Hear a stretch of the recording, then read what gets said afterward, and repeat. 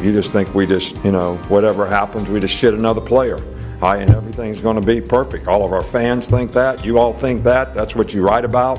You don't want to be here. There's a specific reason. Not really, I think we did a poor job recruiting if guys are coming in and immediately walking out the door because it was something different than what they thought it would be. We lied to them during recruiting, or we sold them on a dream that wasn't true. Is we want to be a big, fast, dominating, aggressive, relentless football team that nobody in the SEC wants to play. Now, that's also a second in the West, baby. Yes, sir. Hey, I don't like it. It's the only time we're ever getting excited about second. From now on, it's first, okay?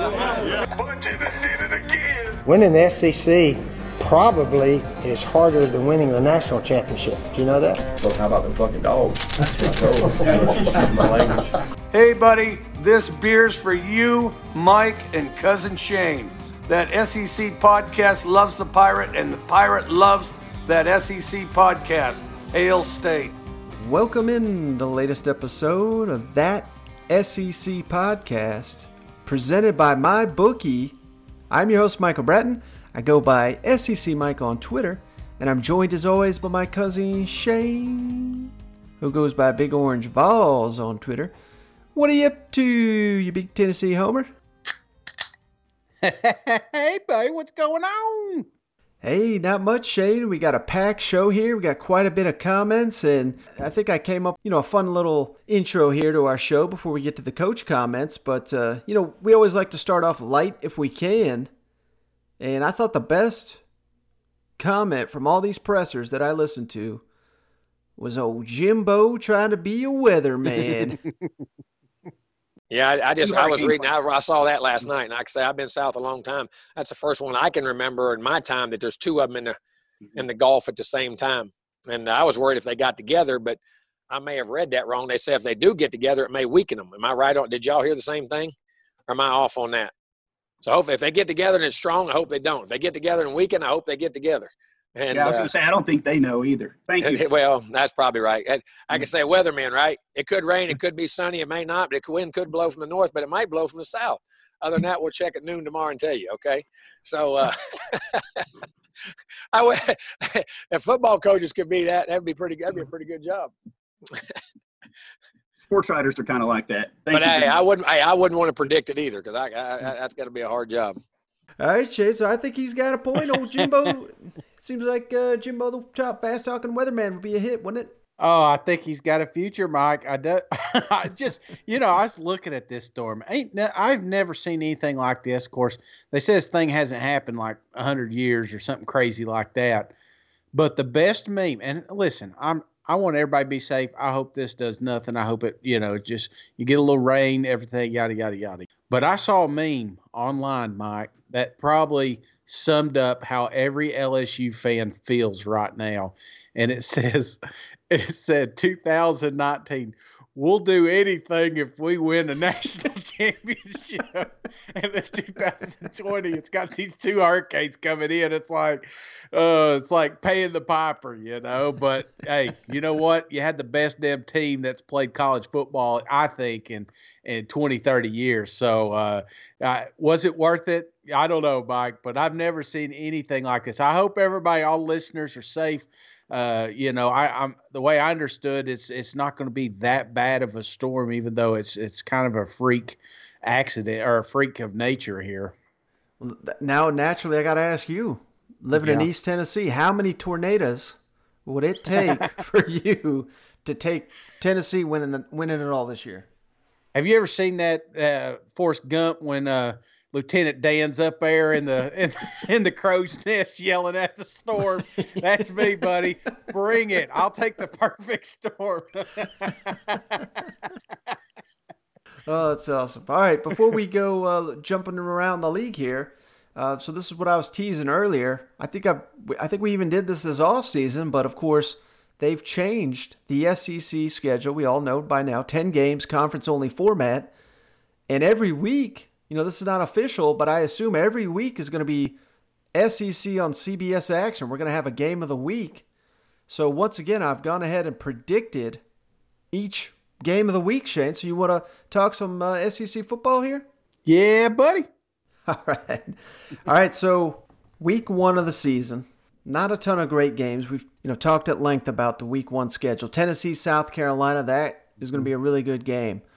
But I think the game of the week, Kentucky at Auburn, and it's an added layer for me given the fact that now we got students only at Auburn.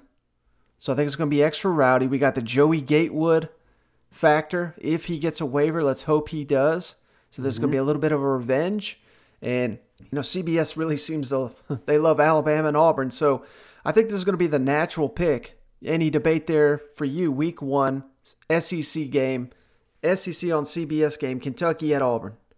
Well, I'm just first time I've heard this list, Mike. So I'm overlooking the schedule here, and I think we're a go, man. I think that's got to be your Week 1 game for sure. Mm-hmm.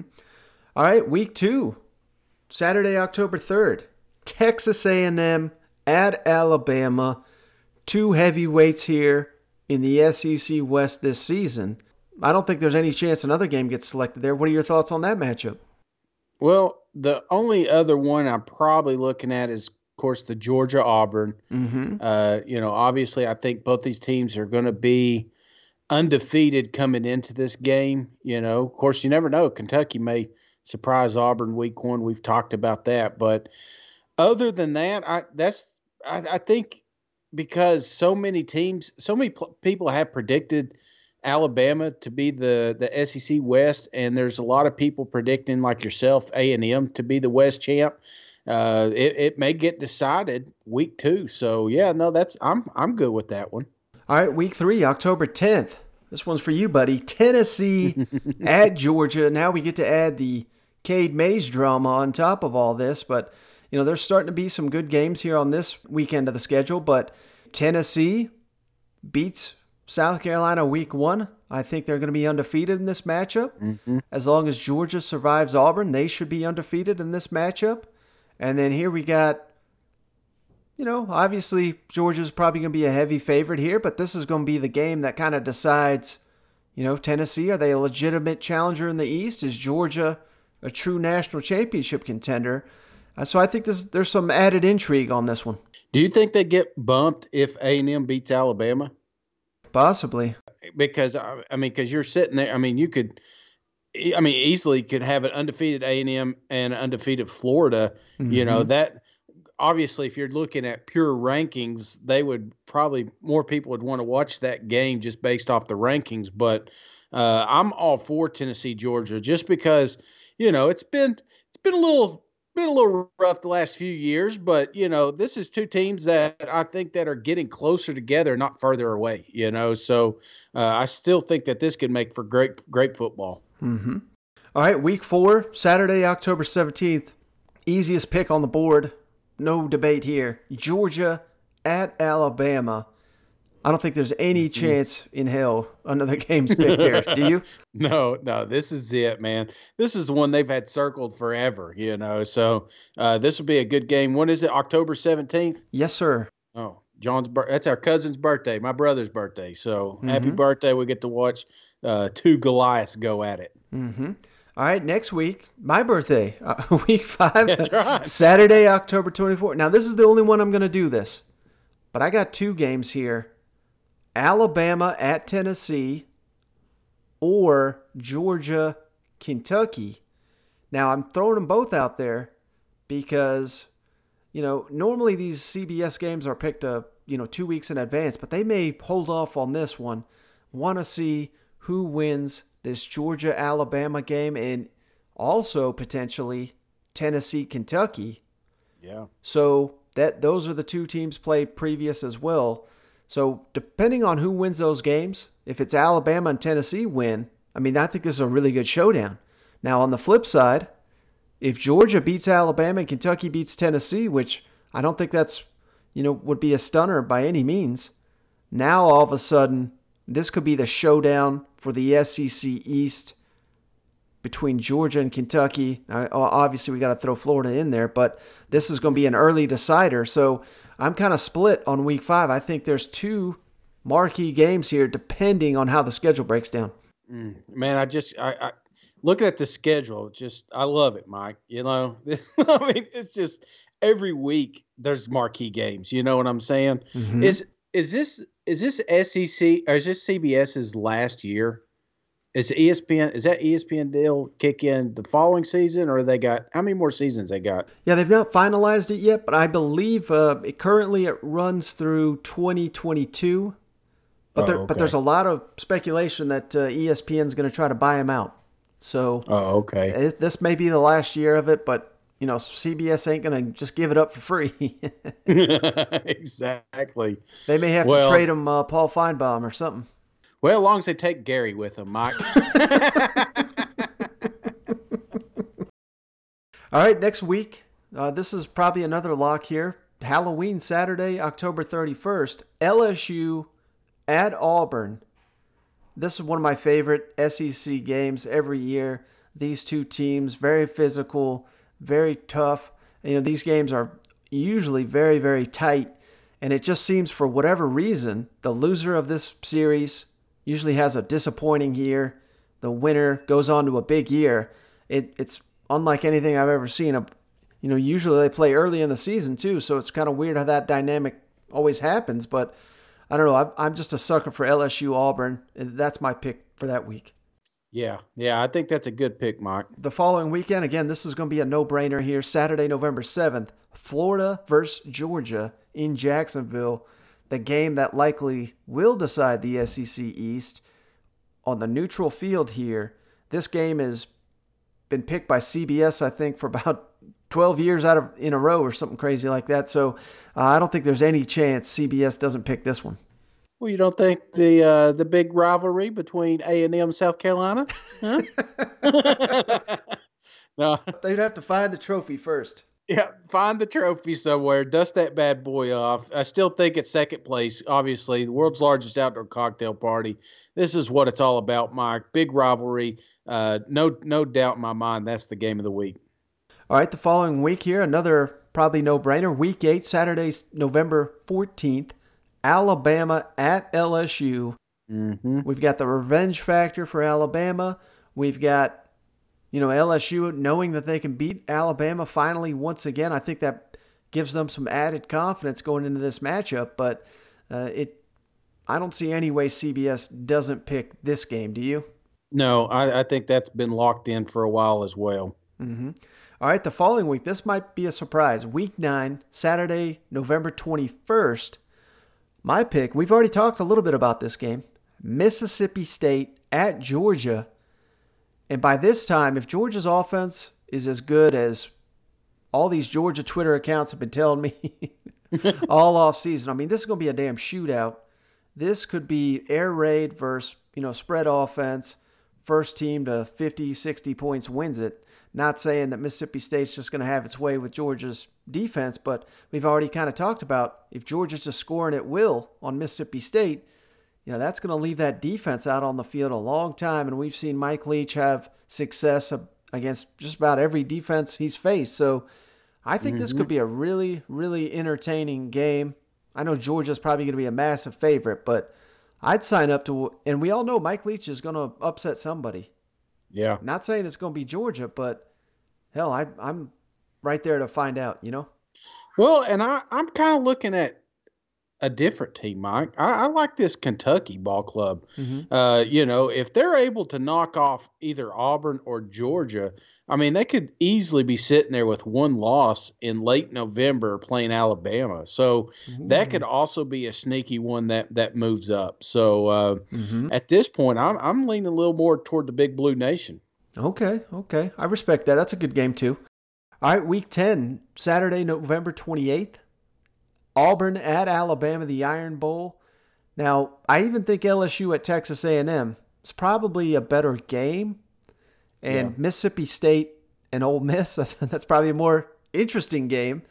But CBS is a sucker for this Iron Bowl. They've only not selected it, I think, once out of the last 20-something years. So I don't think there's a chance it's LSU, Texas A&M, but I lean towards the Iron Bowl. Now, they have a couple... Don't they have a couple games each year that they can select, or a couple weeks that they can select 2 games? Yeah, they do that towards the tail end. So this may be when we start seeing it, because I think this slate is worthy of a doubleheader, don't you? Yeah, I like that LSU. I mean, because you think about 2 years ago, even though last year wasn't a great game, this is still two great ball clubs. I like the A&M LSU matchup. I think that's going to be there. It's hard to if like I said, go with Kentucky. That Kentucky-Florida game was always a sneaky good game toward the start of the season. I think this is a week that they find a way to flex two games in. Mm-hmm. All right, final game here on the regular season, or final weekend, I should say, Week 11, Saturday, December 5th. Here's another one for you, Shane. Florida at Tennessee. Mm-hmm. I mean, this has annually been a CBS game for a long, long time. It's not necessarily not been here lately because Tennessee's not been that good, but this year could be different. And as cousin Shane likes to point out, what happened last time these two played in December? Yeah, that's what I'm thinking, man. I was going back, 2001. That was 9/11. If a lot of people forget, not the tragedy, but what happened in college football. They just didn't have it that week. Mm-hmm. Moved that game to the tail end, and man, it ended up being one of Tennessee's best games. Had a chance to go to a natty until freaking Saban and LSU knocked this off. So, fantastic year, terrible ending. But who knows, man? Wouldn't it be something if they come up here and it's the first year that you got to watch this game in the snow? Yeah, we're going to find out if them Gators, if they can handle the ice, you know what? Yeah, that's right, man. It's going to be a little chilly. It's the first time you can watch a Gator game and not sweat your ass off. All right, before we go around the league, Shane, like I said at the front of the show, if you caught it there, we're presented by MyBookie this season once again. At MyBookie.ag, we've got new customers receive 100% deposit match up to $1,000. So what that means, you throw, if you sign up for an account, you put in $100, they automatically give you 100 more. So you got 200 to play with. And that same thing all the way, like I said, up to 1,000. You start with 1,000. You got 2,000 to gamble with this college football season. It's summertime at MyBookie, and that means one thing: it's winning season, Shane. Unless cousin Shane's making the picks there. But it's simple: make your picks, win big, collect your cash. Using the promo code ThatSEC, that's the important part when you go to MyBookie and sign up for an account. ThatSEC will be your promo code. That's how you get double your first deposit up to $1,000. New players get up to $1,000 in free play, designed to add excitement to your sports and love of the games you bet. Winning season begins today only at MyBookie. And remember, that promo code is ThatSEC, ThatSEC, MyBookie.ag. Made a lot of people money last year, Mike. Speaking of, if you didn't listen to cousin Shane, hell, you'd be you wouldn't even need to work next year. You know what? Exactly. You've been quarantining all year because you made some great investments with the gambling. I'm ready to gamble this year, Mike. I'll tell you that. I guess just the fear of not having college football, the fact that we're going to have it, it's just going to be strictly SEC play. Mm-hmm. I don't know. It just feels like a great gambling year. So I'm looking forward to it. All right, buddy, you ready to go around the league? Let's do it. Now let's go around the league. My daughters said something about me wearing a visor and need to put on a hat because I'm getting bald. So I'm going to wear a hat from here on out. I mean, if you look over the next 6 years, I think we played Miami 3 times, Florida State 6 times, South Florida 3 times, Mississippi State once. So who's the SEC teams? I think it's an injustice for the kids. We should mix those games up, and you should, play more teams from the West. Why don't you start calling around and see if you can get somebody else to play us, and we'll play them. We'll play anybody you can get to play us. In Louisiana, hold on a second. Hey guys! Hey! I'm having a press conference, okay? Thank you.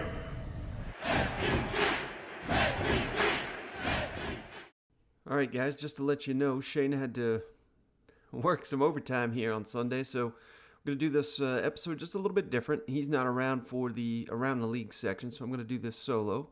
but he'll jump on towards the tail end of the podcast here before we jump off. Let's start here, starting off in Rocky Top.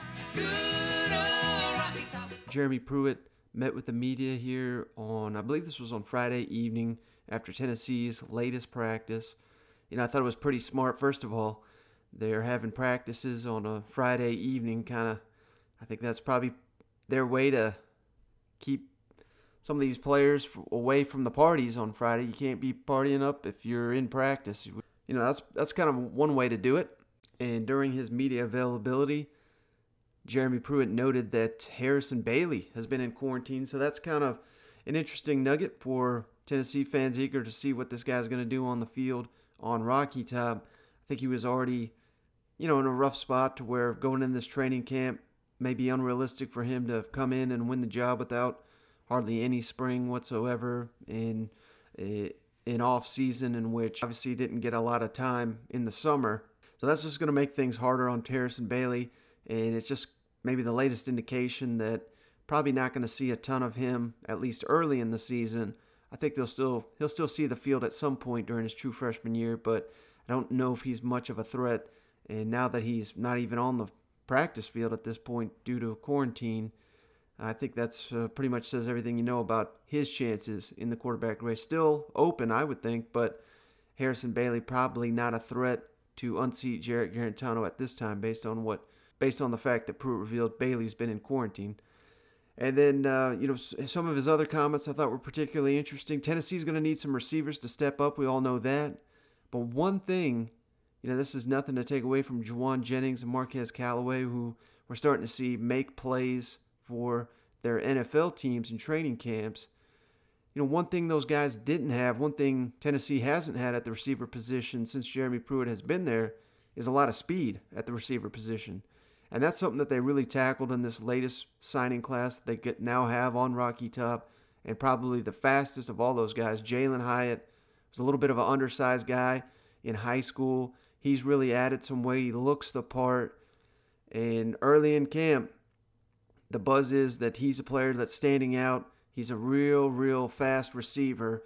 This could be, the first receiver. They signed several versatile receivers, playmaker type, that one that could even play quarterback. So, they're going to have some speed on the field this season, but I think Jalen Hyatt is one you're going to see probably before the other. So Jeremy Pruitt talks about that.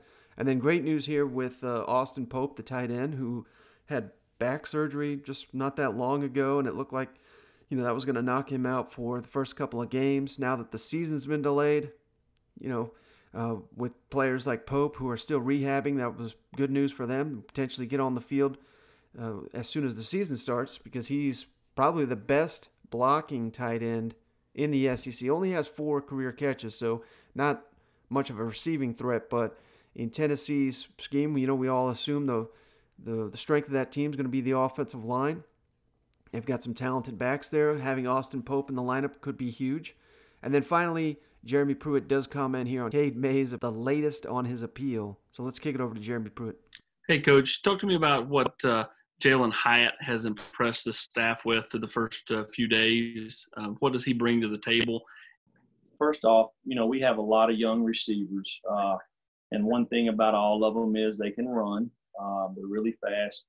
Jalen's a guy that is very polished. He's had 3 really good practices, and he's got to continue to do that. He's got to work on ball security. It's a little different in this league because everybody plays in your face. In high school, very few teams probably played in that way. So he's got to continue to work really hard at the line of scrimmage, at the top of routes. And he's a guy that can play really all 3 spots at wide receiver.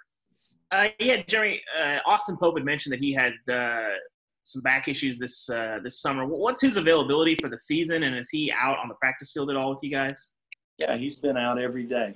He continues to improve, and he continues to improve like he has the last 5 weeks. He should be ready to play for the opener. Jeremy, what are you guys doing with Cade Mays in practice right now? And in your opening statement, you mentioned a couple guys flashed on the first day of contact. Any guys stand out? Well, we 2-spot, so everybody gets the same amount of reps. So Cade's in there. He's working just like everybody else, a lot of people, last week the question to me was about his waiver.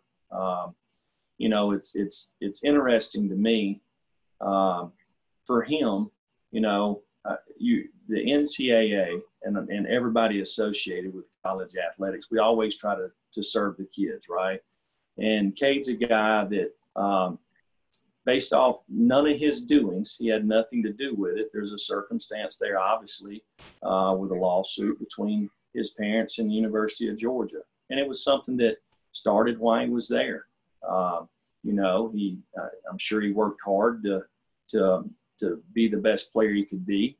And I'm sure there was probably pressure on both sides, from their coaching staff to him as a player. It's just something that don't happen a whole lot. So it is an unusual circumstance. So, him electing to transfer, and us applying for a waiver, I mean, to me, it's just common sense. If there's a lawsuit going on with your employer, it's probably not the healthiest situation in the world. And that's not bashing anybody at Georgia. That's just common sense to me. And so hopefully he'll get a chance to play this year. He's working hard every day, just like he's going to. So it would be very disappointing on any levels if any kid in this pandemic is denied the opportunity to play. So obviously the big story on Rocky Top right now, Cade Mays and everything going on with that waiver. It's kind of funny because Jeremy Pruitt kind of said the quiet part loud here. I don't think he was meaning to say anything too controversial, but hell, he equated the Cade Mays situation to, when you're suing your employer or what have you. Last time I checked, SEC, NCAA, they do not take kindly to any accusations that these players are employees of the school. So that's got to Pruitt there. I mean, I think he's being honest, but probably not the right choice of words Tennessee would have him note there. But it's interesting because this is where the Cade Mays appeal has turned. Now, he's got a new attorney. They're doing a new appeal. Attorney's based out of Knoxville. And what they're saying is Georgia, toxic environment up there. Those are the words from his attorney. And that's going to be the appeal process. I think they're taking a different advantage here. And you're seeing Pruitt take this out into the public. And, he didn't say toxic here. He even went on, made it clear he's not calling out anybody at Georgia, just kind of calling it like he sees it. He's doing what he can to support his guy. And hopefully Tennessee gets a resolution on this because, it's bad enough that Cade Mays got denied. I think it's even worse when you're sitting there, how much do we practice him? Can he play? Is he going to play? At what point do we get a resolution? Are we going into the first game of the season thinking that he can potentially play or potentially not? I mean, it's a fine line where how many reps are you going to give him if he can't even play?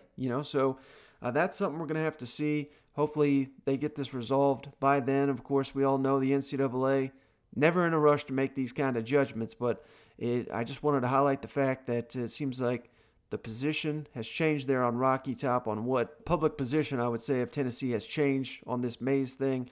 And they're not necessarily calling out Georgia, but I think they're calling attention to the situation there with the Mays family and their lawsuit and at Georgia and that whole thing as part of the waiver. That's what they're going with now to the NCAA. I guess that wasn't part of it before. So we'll see how that strategy pays off.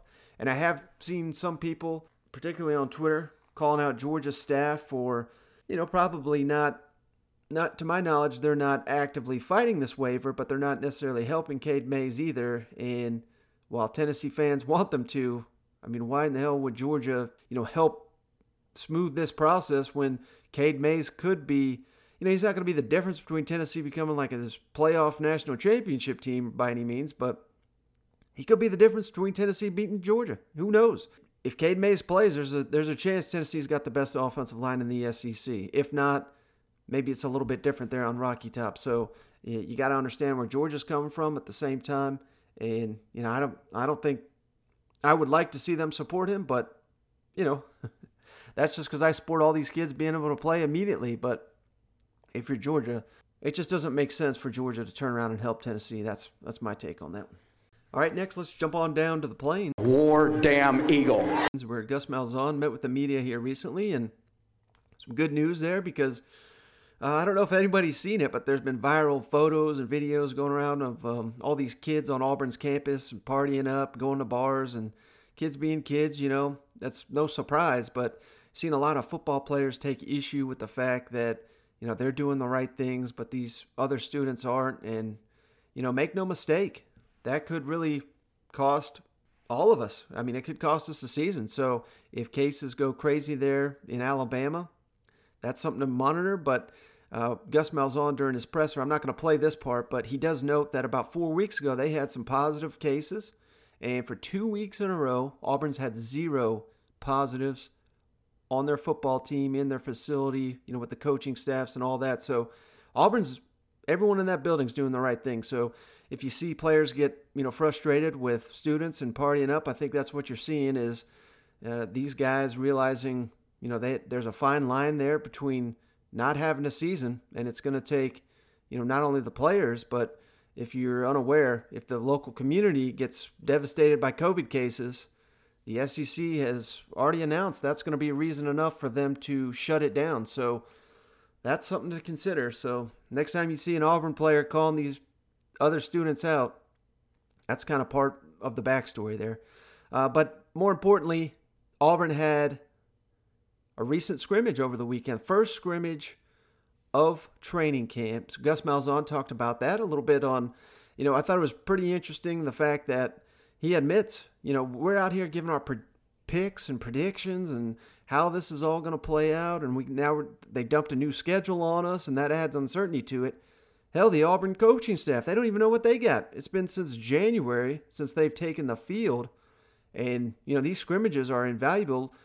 They always are to see what you got, but it's even more so without a spring and most of the offseason. So Gus kind of opens up on that. And then I thought this was a really interesting comment here from Gus Malzhan, given the fact that Auburn always has a schedule. You always hear everybody in that building, all their fans say Auburn's got the toughest slate every single year.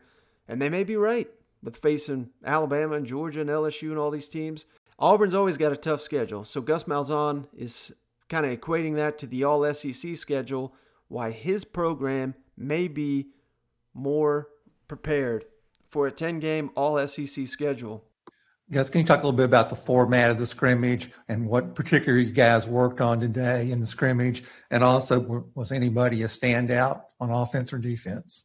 It was real basic today, Mark. I mean, we just put the ball in the -30, and we operated with 3 groups. We let everybody play, and so that was really our plan. And we just one group got out there, and I let them stay out there until they either had to punt, kick a field goal, or score. I mean, it was really that simple as that. It was real basic, and there wasn't anything that. Obviously, we've only been practicing for 4 days, so there wasn't a whole lot of, special type plays or defenses or offenses or anything like that. It was just an evaluation scrimmage, of where we're at. I mean, you got to keep in mind, we've not been out on that football field since January 1st. So, so it's, it was really good for our coaches to see where we're at. In Montgomery today. Gus, when you come into a scrimmage like this, the first real full speed stuff you guys have done in whatever you said, 9 months or something, what are you looking for as the head coach? You just want to see, hey, are these guys fit? Do they have any idea what they're doing? What are you looking for? Yeah, what I talked about is the Auburn standard, man. We go out there, we put full pads on our game field. It's Auburn standard, playing with great effort and having great pride. And there's some mistakes, but that's to be expected. And like I said, I just want them to play as hard as they possibly could. And for the most part, they did that. And so that was the positive. I mean, and now it gives us a really good judge as coaches of where we're at. Because, like I said, we didn't go through spring. So and where we're at big picture and where we're at individual players too. And then this week we'll be gearing up for our scrimmage next Saturday. And we'll put in a little bit more of our offense, a little bit more of our defense. We'll probably go a little bit longer scrimmage-wise next Saturday. We strained them pretty good this week. with 4 practices. Next week we'll just have Tuesday, Wednesday, Thursday, okay, and then we'll give them all Friday and have a scrimmage. So it'll be more plays, as far as next week goes. Next question, Mark Murphy. Yeah, Gus, can you talk about the plan for the first game having mostly students at the stadium, and just big picture what you think about the new schedule and how the home games are going to be handled? Yeah, when I heard that we were going to do students only, I think that's going to be an advantage for us. I know our students will be very creative, and I think it could be an advantage for us. As far as the schedule goes, I'm looking at this thing as a positive. If you look, since we've been here, we can make a great argument that we've had the toughest schedule of anybody in our league. So one thing that it will not be a shock to our system, playing a tough schedule with a lot of SEC games. And I think there's teams in our conference that it's going to be a shock to their system because they hadn't played the tough schedules like we have. And so we're looking at that as an advantage. And, I think it will be for us. All right, so and then on the last show, we also talked about the fact that Auburn's opening things up for the season opener against Kentucky to all students. So the 20% capacity is going to be, for the vast majority, it's just going to be students on that campus.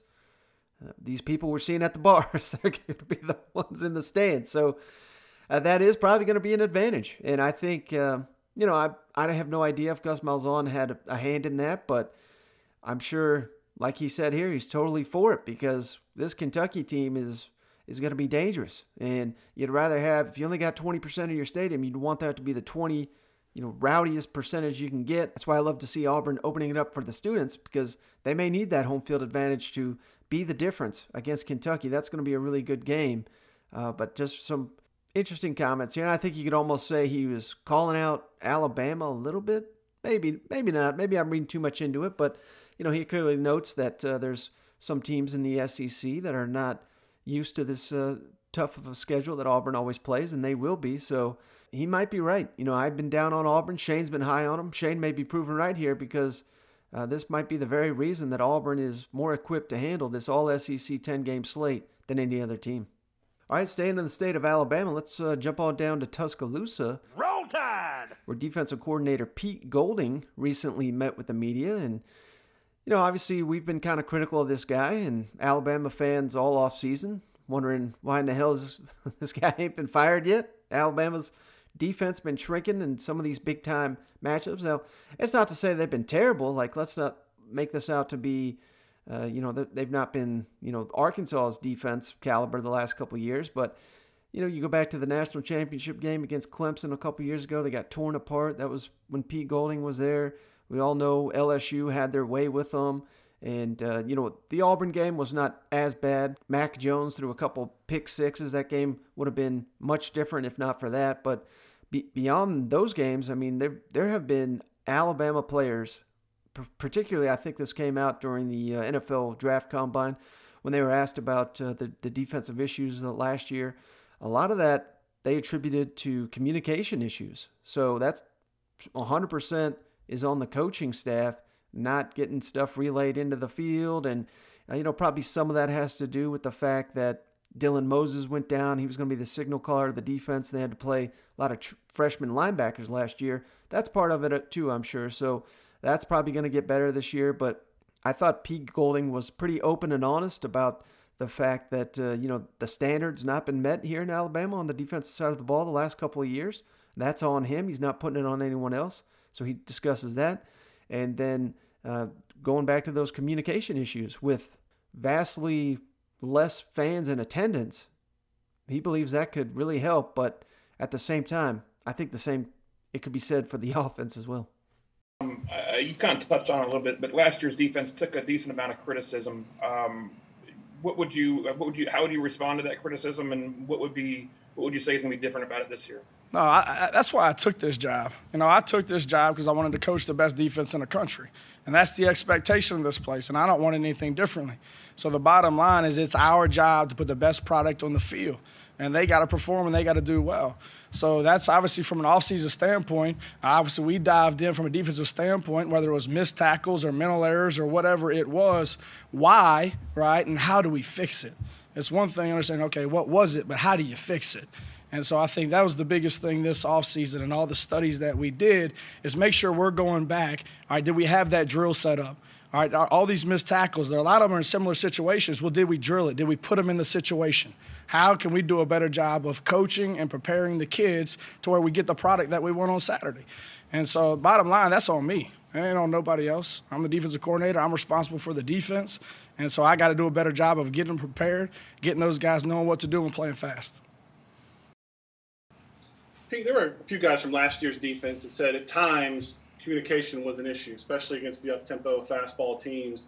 How do you address that? And does the fact that maybe there are only 20% capacity at stadiums, does that help communication with the defense at all? Absolutely. No, yeah. I mean, first off, to answer your first question, I think any tempo team, obviously you work it through the week and you have a code system to where, the call and everything's one word, one signal to be able to get lined up and play fast. The difference the game is now, the LSUs of the world and other people, they'll go tempo, but then they're going to go look, right? So they're going to go fast to the ball, they're going to go look, and if you're in the same call, they're going to eat you alive. So then you got to play that game. Hey, they go tempo, they look. Well, we got to have the ability to change calls, change coverages, change pressures, and things like that. But absolutely, I mean, I think a tempo plan, right, and making it simple and being multiple within the same sense. And then we have to have the ability to where when they change, you have to have the ability to change. And that takes practice and that takes work. And sometimes when you ask young guys to do that are coming from high school, that's tough. And I think sometimes it's tough as a coach to where you can't go versus really good players and be just vanilla to where, hey, we're going to do this every time and we're showing them our hand in poker and expect to win the down.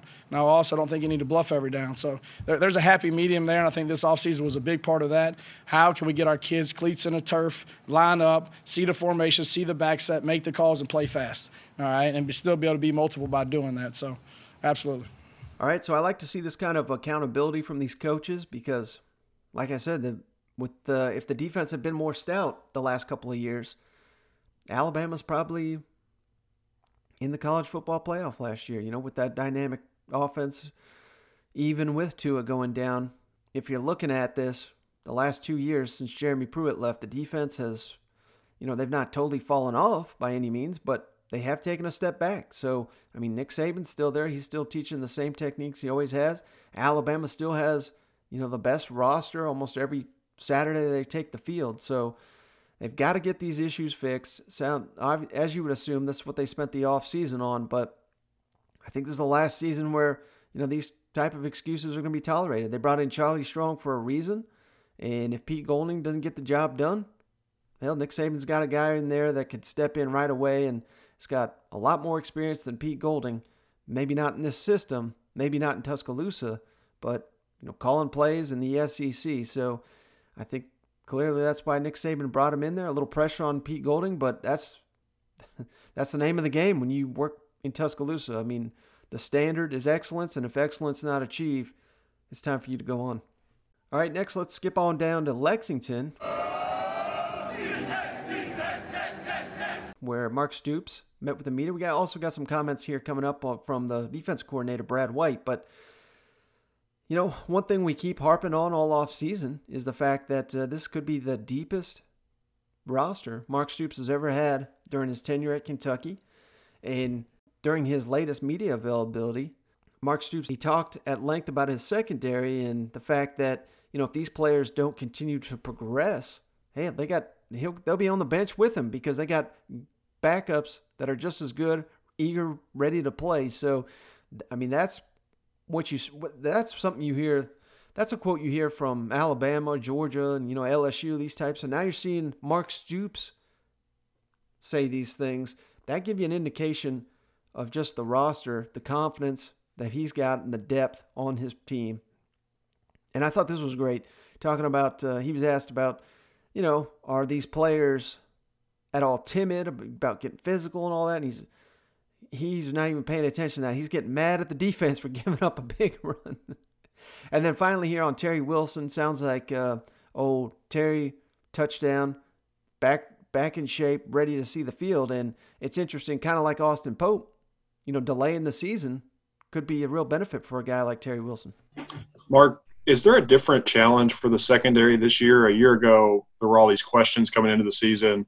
Now they don't have people like us doubting them. They have people like us saying how good they are. What are the differing challenges there? Yeah, I definitely think that's a fair question because, as a defense, my background as a defensive coordinator, a defensive coach, and a secondary coach my whole career prior to being the head coach here, I used to talk a lot about that, when you fear in a good way. And I don't mean fear like you're fearful of somebody or fear of competition, but you have to play with that heightened sense of awareness and that competitive nature all the time as a defensive back. The minute you get complacent, you're going to get ripped. And, that's the way I've always coached it have that attention to detail, attention to splits, and not get comfortable. You can't get comfortable. And I think that's a fair question. I think, they were told how good they've been over the course of the year, but I can promise you there's a lot of depth out there, and we're challenging them every day and pushing them to get better. And we really have some bodies to work with, which is nice. It's creating a lot of competition for those guys. And, if they don't play at that level, they're going to be over there watching it with me on the bench. So they have to play at a high level, and we're going to continue to push them. Mark, your team really prides itself on physicality. But now that there's all of these social distancing, did you notice any apprehension from the guys on their first day in pads?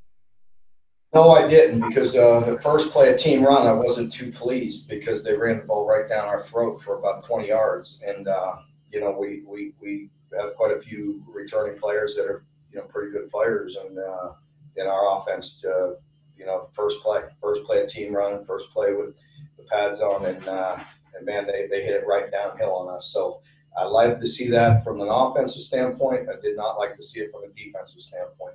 But no, I don't see any difference in our players at all as far as practicing. Mark, how has Terry Wilson looked so far? And do you think pushing the start of the season back to the September 26th is a benefit to him?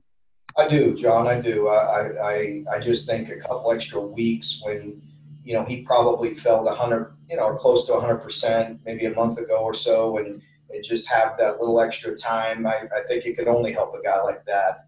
I noticed it, I want to say practice one, maybe Eddie commented on it or not, I can't remember, but I want to say it was practice one, and I noticed it again today, that he really has a good comfort level in that court, in the pocket, and he stepped up in the pocket, delivered the football down the field, threw it really well, but also when he made the decision to pull it down and run, I am really trying to be quick on my whistle, believe me, and I don't want to see him stretch it out and run, but he's pulling it down, and he's like a bolt again, just like he used to be. So when he pulls it down, he can really run and hurt some people, and he has a good feel for that, as you know. You've watched him play. He had a good feel for when to pull it down and scramble and make yards with his legs, and he looks really good early in camp. It's only been 3 practices, but he looks really good.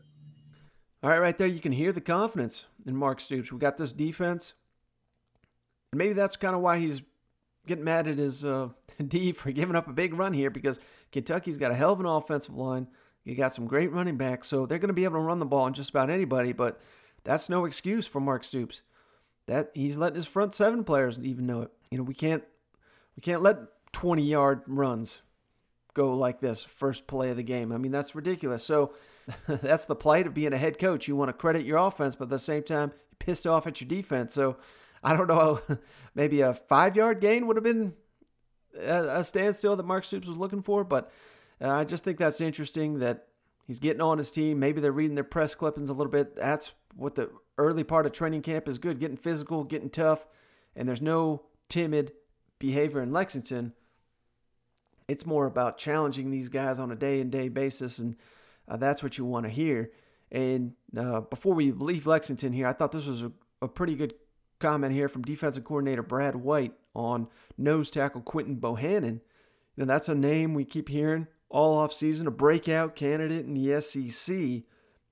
Brad White is incredibly high on what Bohannon could be, and he's looking for him to take that next step. And, it's one thing to be one of these nose guards that takes up blocks and lets everybody else make plays.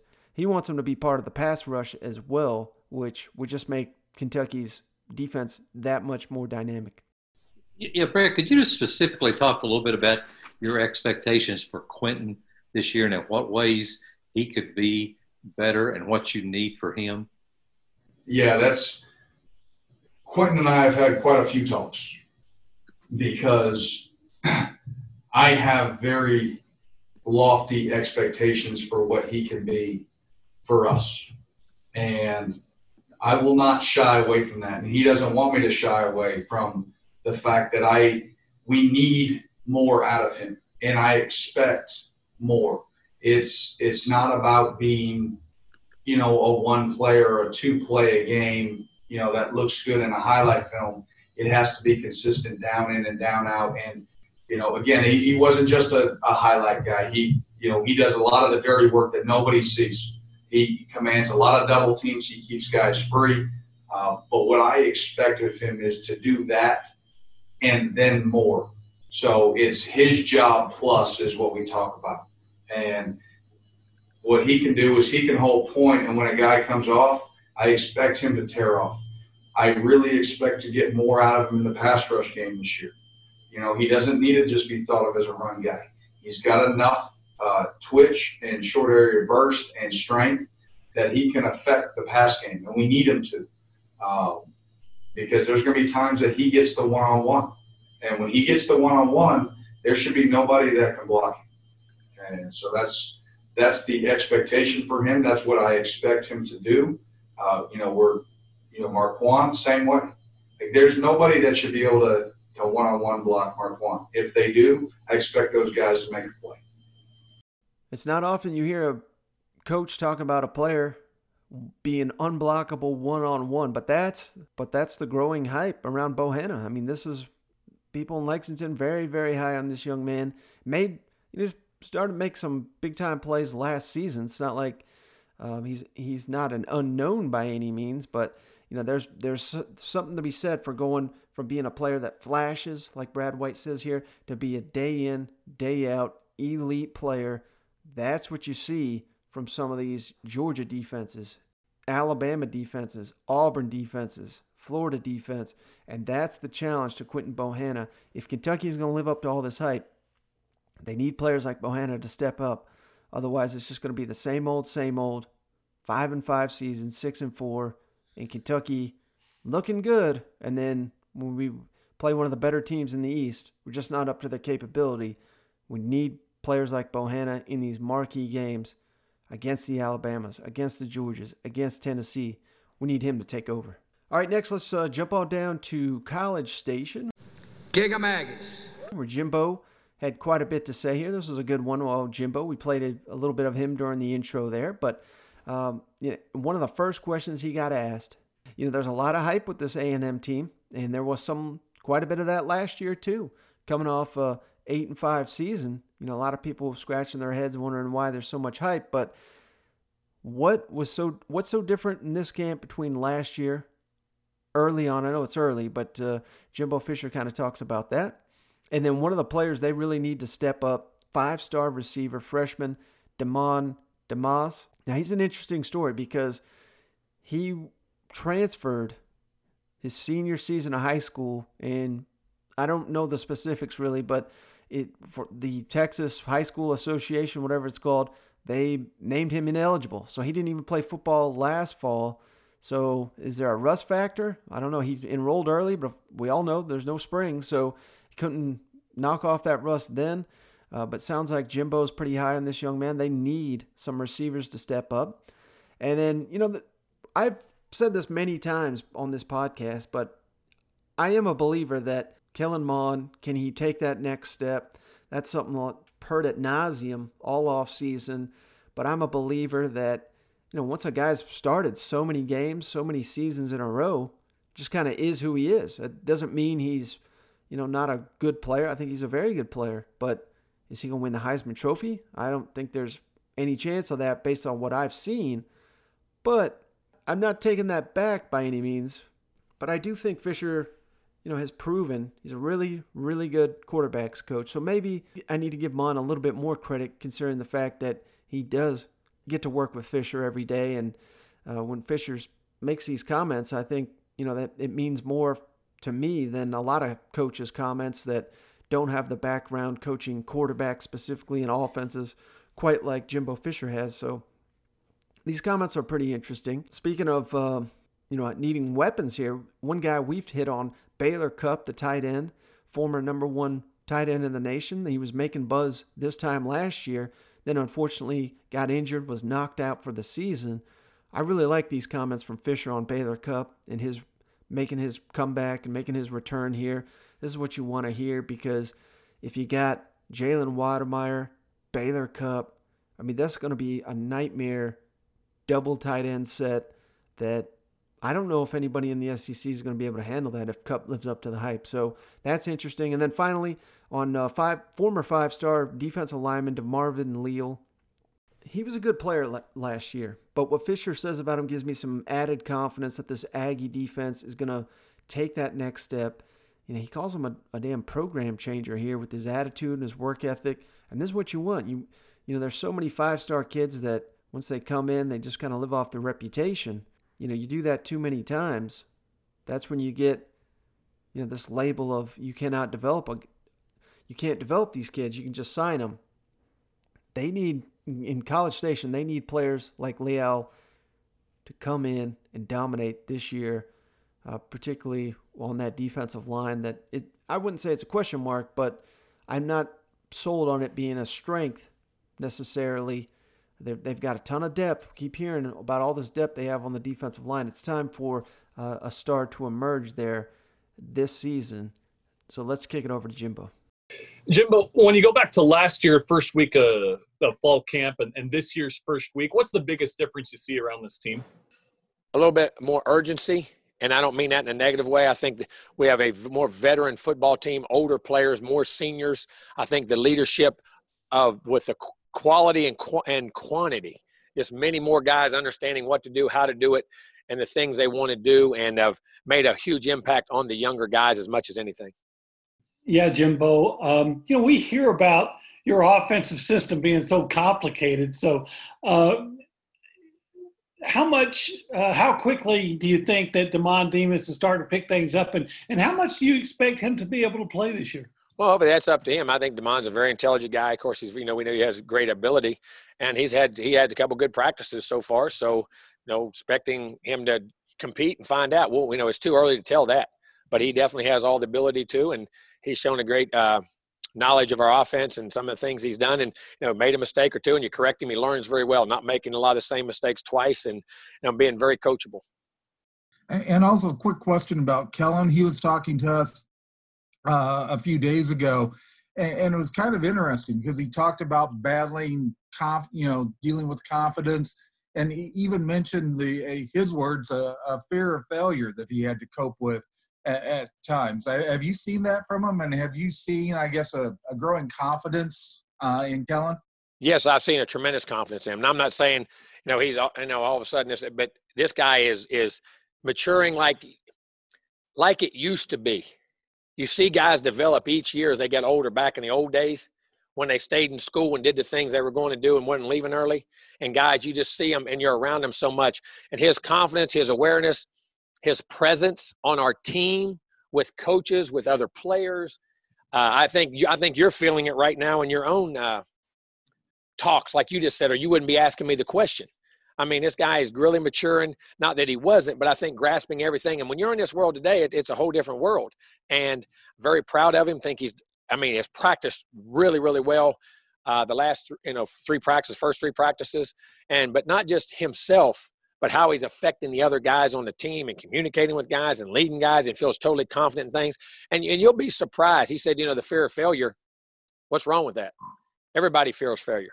It's how you control it. Does the fear control you, or do you control it? Does it motivate you to make sure you do everything you can be to be prepared, or does it put you in a shell? And you may be shocked at how many great athletes and great players fear failure. I mean, they say and it makes them, what that does, that fear it's in the back of their head. If you don't do your work, you don't do your preparation, you don't do the things to get ready to play, that you're not going to play well. And there's nothing wrong with that. I think of that myself every day. Who have I failed today? Am I our coaches, our players, our fans, our people that I'm in charge of? And it motivates me to make sure I'm trying to do everything I can to make sure we're the best we can be. And a lot of people are motivated that way. All right, let's move to Mike Lucas and then Owen Buchanan. Hey, Coach, you've coached against and coached some really good defensive linemen throughout the years. What makes DeMarvin Leal possibly the next great defensive lineman that you've seen? Well, hopefully he'll keep stride. But you know what I see? An unbelievable competitive nature. I see a guy who really, when he's on that field, I don't ever see him loaf 1 second. I don't care what drill it is, what we do, how we do it, and those guys change cultures of an organization because they're great players, they're highly recruited, who play like they have no ability in their effort and their toughness and ability to play. He has an unbelievable competitive edge. He learns extremely well. He's a great teammate, and he has all the size, speed features to be able to execute and play well. I mean, he's got to continue to do that, and he's done that. But he has all the intent. God's blessed him with a great body and tremendous skill set. But he's blessed himself with the family he's been around and the way he's raised and the intangibles that he has, as all great football players have, and he's a very intelligent guy that processes information extremely well. Yeah, Coach. Baylor Cupp, how's he come along and how's he look? Baylor's good. I mean, running well. We're mixing them back ones and two, all the different things in the body, big, physical, getting vertical. His ankles had no problems at all. And if it did, he wouldn't tell you. I mean, I say that is one tough son of a gun now. He's competitive. He's got great heart. Have a ton of respect for how he goes about his game in season, off season, plays very hard. And if he makes a mistake, there's a genuineness to it that it's not that he's mad. Oh, I'm looking for him. It's like he lets you down as a coach and he feels bad because you were counting on him. I mean, he is wired right, does right, and has a lot of ability and working very hard. All right. So if everything Jimbo Fisher here said is true, I mean, hell, I'm feeling a lot better about my preseason pick of A&M winning the West. Although I've kind of backed off that since they've went to the 10-game all-SEC schedule. I think that certainly changes things, but that doesn't mean Texas A&M won't win the West. But a lot of these things have to come true, and it's kind of easy to say, but I think it's all about Kellen Mond and how big of a step he can take this season, because he's just not been that dynamic player that we all saw that first time he played Clemson. I mean, put the team on his damn back, nearly beat Clemson team that was going to go on to the national championship game. So if that Kellen Mond shows up this year, yeah, Texas A&M they're probably going to win the entire SEC. But I'm kind of doubtful. But here we got Jimbo Fisher singing his praises, and we just had Jamon Osborne recently say much of the same. So if that's the Kellen Mond we're getting, watch out for the Aggies this year. All right, jumping down to Athens. Defensive coordinator Dan Lanning spoke with the media here recently, and it was interesting because he was asked about how do you improve this Georgia defense. Everyone keeps touting them as the best defense in the SEC, probably the nation. Sounds like he was kind of trying to throw a wet blanket on that, doesn't want his players getting too big of a head. So I certainly understand that. And then, he didn't give too much away. It's kind of like state secrets down there in Athens. They're not going to give too much away, but what has he seen from Georgia's new offense under Todd Monken? Dan Lanning kind of hints on that. Yeah, Coach, I know there's obviously been a lot of attention paid. Statistically, your team finished really well last season, and you played, I don't know what it was, 30 guys, over 100 snaps, something ridiculous like that. So I guess the question we're all asking is how do you guys get better? I mean, is there more to add to the toolbox? How do you improve on those numbers and those performances other than what you just said is about finishing? Ultimately, for us, it's about wins, but that was 2019. This is 2020. It really has no correlation. We have to start from scratch. By no means are we the 85 Bears. We got a lot of work to do. But our guys are embracing the challenge of getting better and focusing on that. It starts with the details, right? It starts with today. not tomorrow, not the first game. We got to really focus on today first. Yeah, Coach. Obviously, not asking you to divulge state secrets or anything here, but just wanted to kind of get your impressions on defending, Todd Monken's offense. I know it's only been 3 practices, but just kind of what he brings to the table as an offensive coordinator and what kind of challenges you've seen that he can kind of, create for a defensive coordinator. Yeah, absolutely. One thing I think that's unique about Todd, I'm not going to tell you what plays we're running, right? But what's really fun is he's the definition of a coach that's, he has obviously a lot of experience, knows exactly what he wants in his product. Is very demanding of his guys and what right execution looks like. But he's also very adaptable to change. The game's changed over the years, and I think you see a lot of pieces of that in his offensive game plan. I think the key there, while Dan Lanning didn't give away much of anything about the offense specifically, when he talks about Todd Monken's adaptability, we all get enamored with last season, what Joe Burrow and those LSU receivers and even Moss, the tight end, did. It was really Clyde Edwards-Helaire that was the glue that made that whole thing work. He was the one, going back to Alabama game. I mean, that was his best game of the season, I thought. Hell, he was banged up against Oklahoma. He's still in there. He could have sat that one out, if he was thinking more about his future. But he was a hometown kid, and, he wanted to finish the deal here. And that's kind of what I think, without really saying it, that's kind of what Dan Lanning here is going on about, because all offseason is Jamie Newman. These receivers, we could tell you how many times I've seen someone tweet out, well, here's all the elite receivers Georgia's got. And I know why they're doing that, because they are getting enamored by what they see LSU doing and Alabama doing. And that's the direction they want to go in for sure. But that adaptability, they'll hit you with the pass to set up the run now. I think that's kind of more what the game plan is going to be. And James Cook coming out of the backfield can catch passes.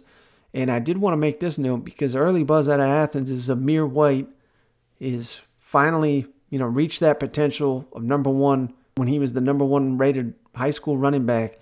I mean, my goodness, imagine if he's that caliber of an athlete this year.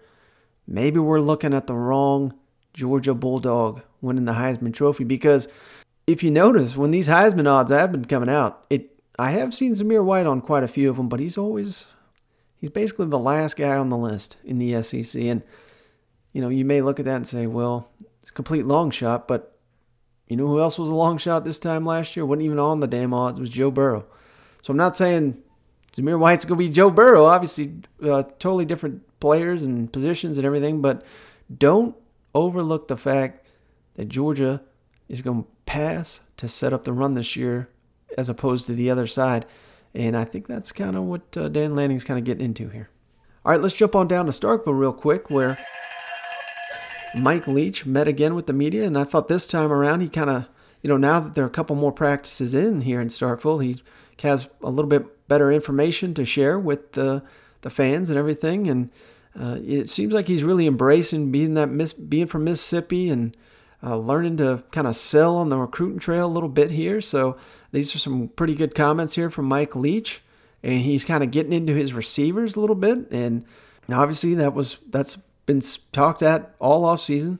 Can Mississippi State have the receivers to play this system?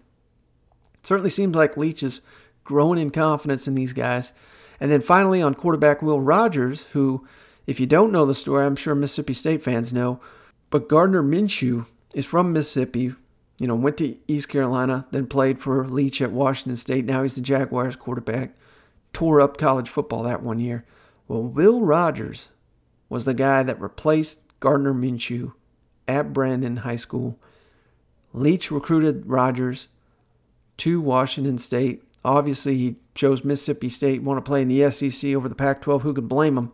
Wouldn't even be playing football if he chose the Pac-12 route. But it's interesting that Rogers, he gets a shout out here from Mike Leach. And early buzz that I'm hearing is he's getting just as much play as Schrader and KJ Costello. So I don't think Rogers is going to come in and start by any means, but I think there's a good chance he's the backup, and he may be the quarterback of the future here at Mississippi State. this is a guy Mike Leach has had on his radar for some time.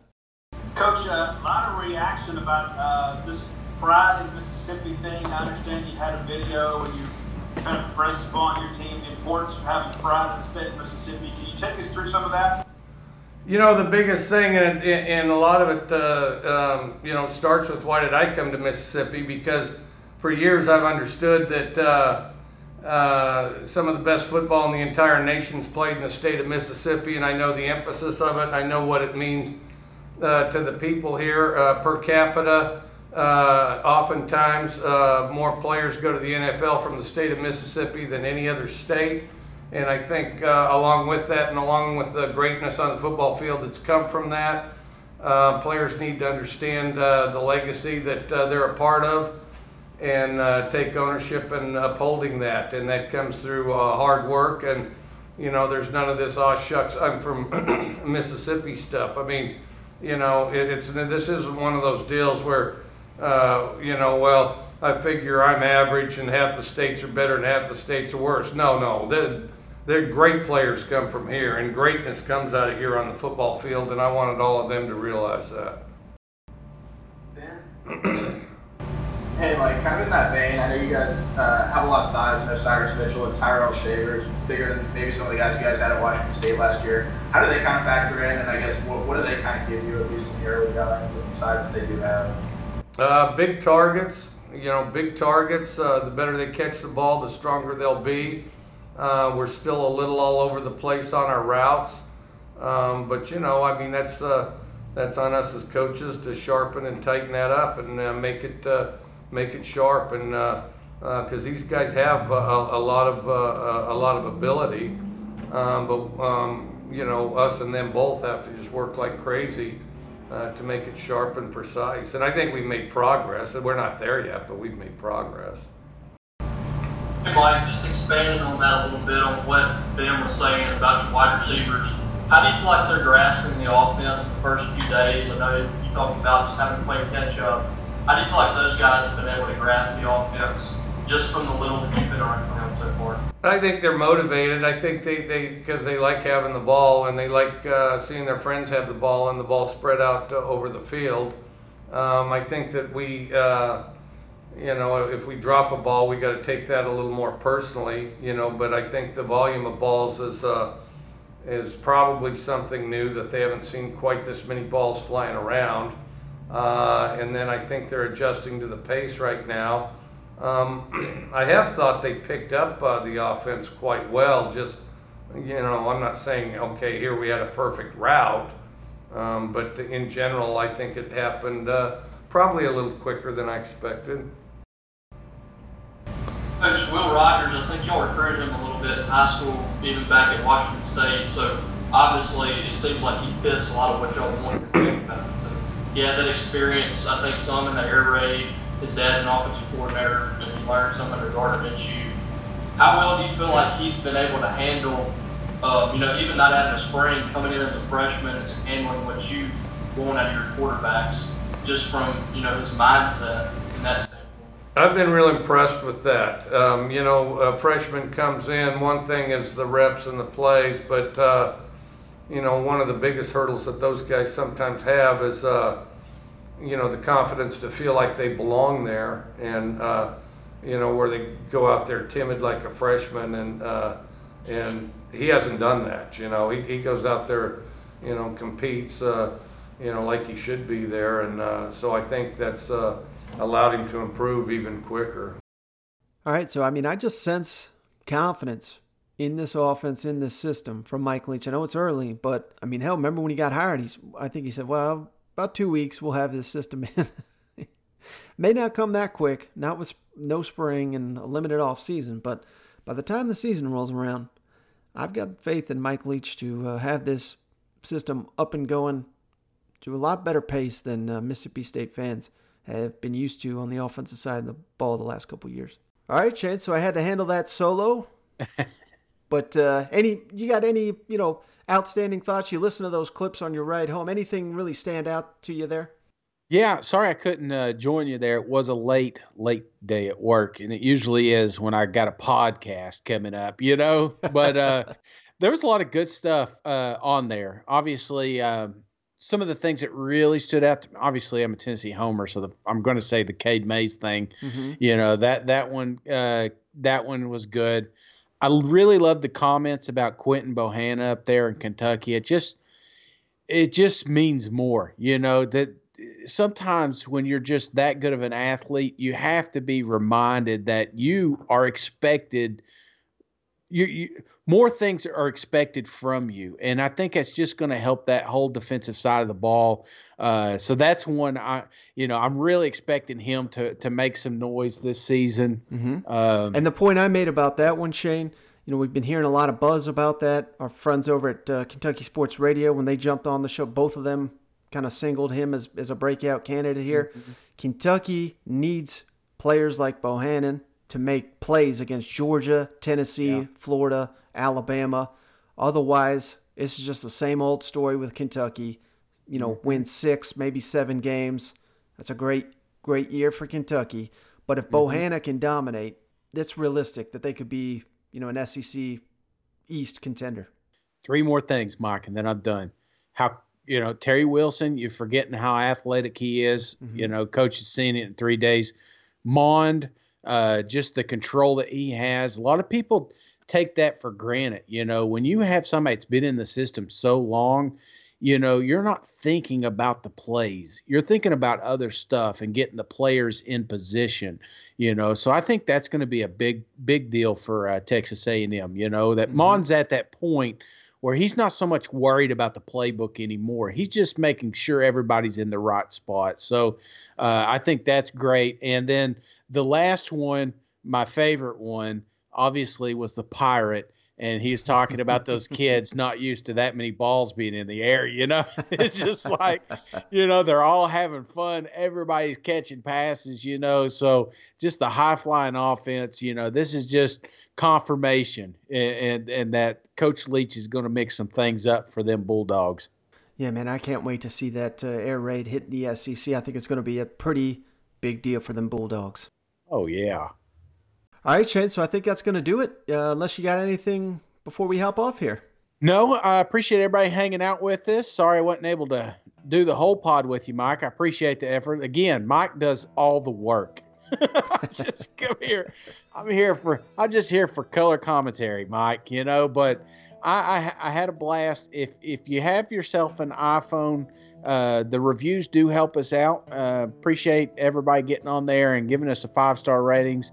You know, it opens up advertisement for us like that MyBookie, Mike, and I'm looking forward to doing a little gambling and matching my bets with it. What was the limit? 1,000 I can throw in there? Yes, sir. New customers, 1,000 using the promo code THATSEC.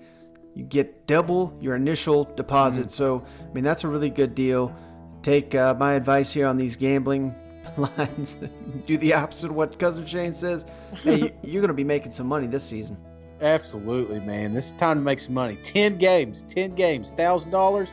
You know, that's $100. That's perfect, Mike. That's exactly. I may do $200 bets this year, or $200 locks of the week. I haven't decided yet. So I'm looking forward to that. And again, the ratings review, you're the ones that made that possible for us. And if you got yourself an iPhone, a rating review would help us out.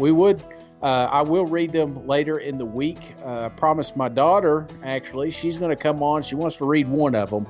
So she just wants to get a little airtime. So I promised her that. So I'll try to have that best review. I'll let her read. How about that, Mike? Yeah, give her the biggest one. Yeah. If the words are too big, I'll let her read them. Like Shane said, give us that 5-star. We're almost out of koozies, so I'm about to order a new set. We're going to have some new team colors coming in here. We've been getting a ton of requests for the orange and white, so I think that's what we take the money MyBookie gives us. We put it right back into the show, get new koozies. Right. So looking forward to that. But that's going to do it for this one. Shane, thanks for joining me as always. Thanks, everyone, for tuning in. We'll catch you on the next one. All right. See you guys. Go Vols.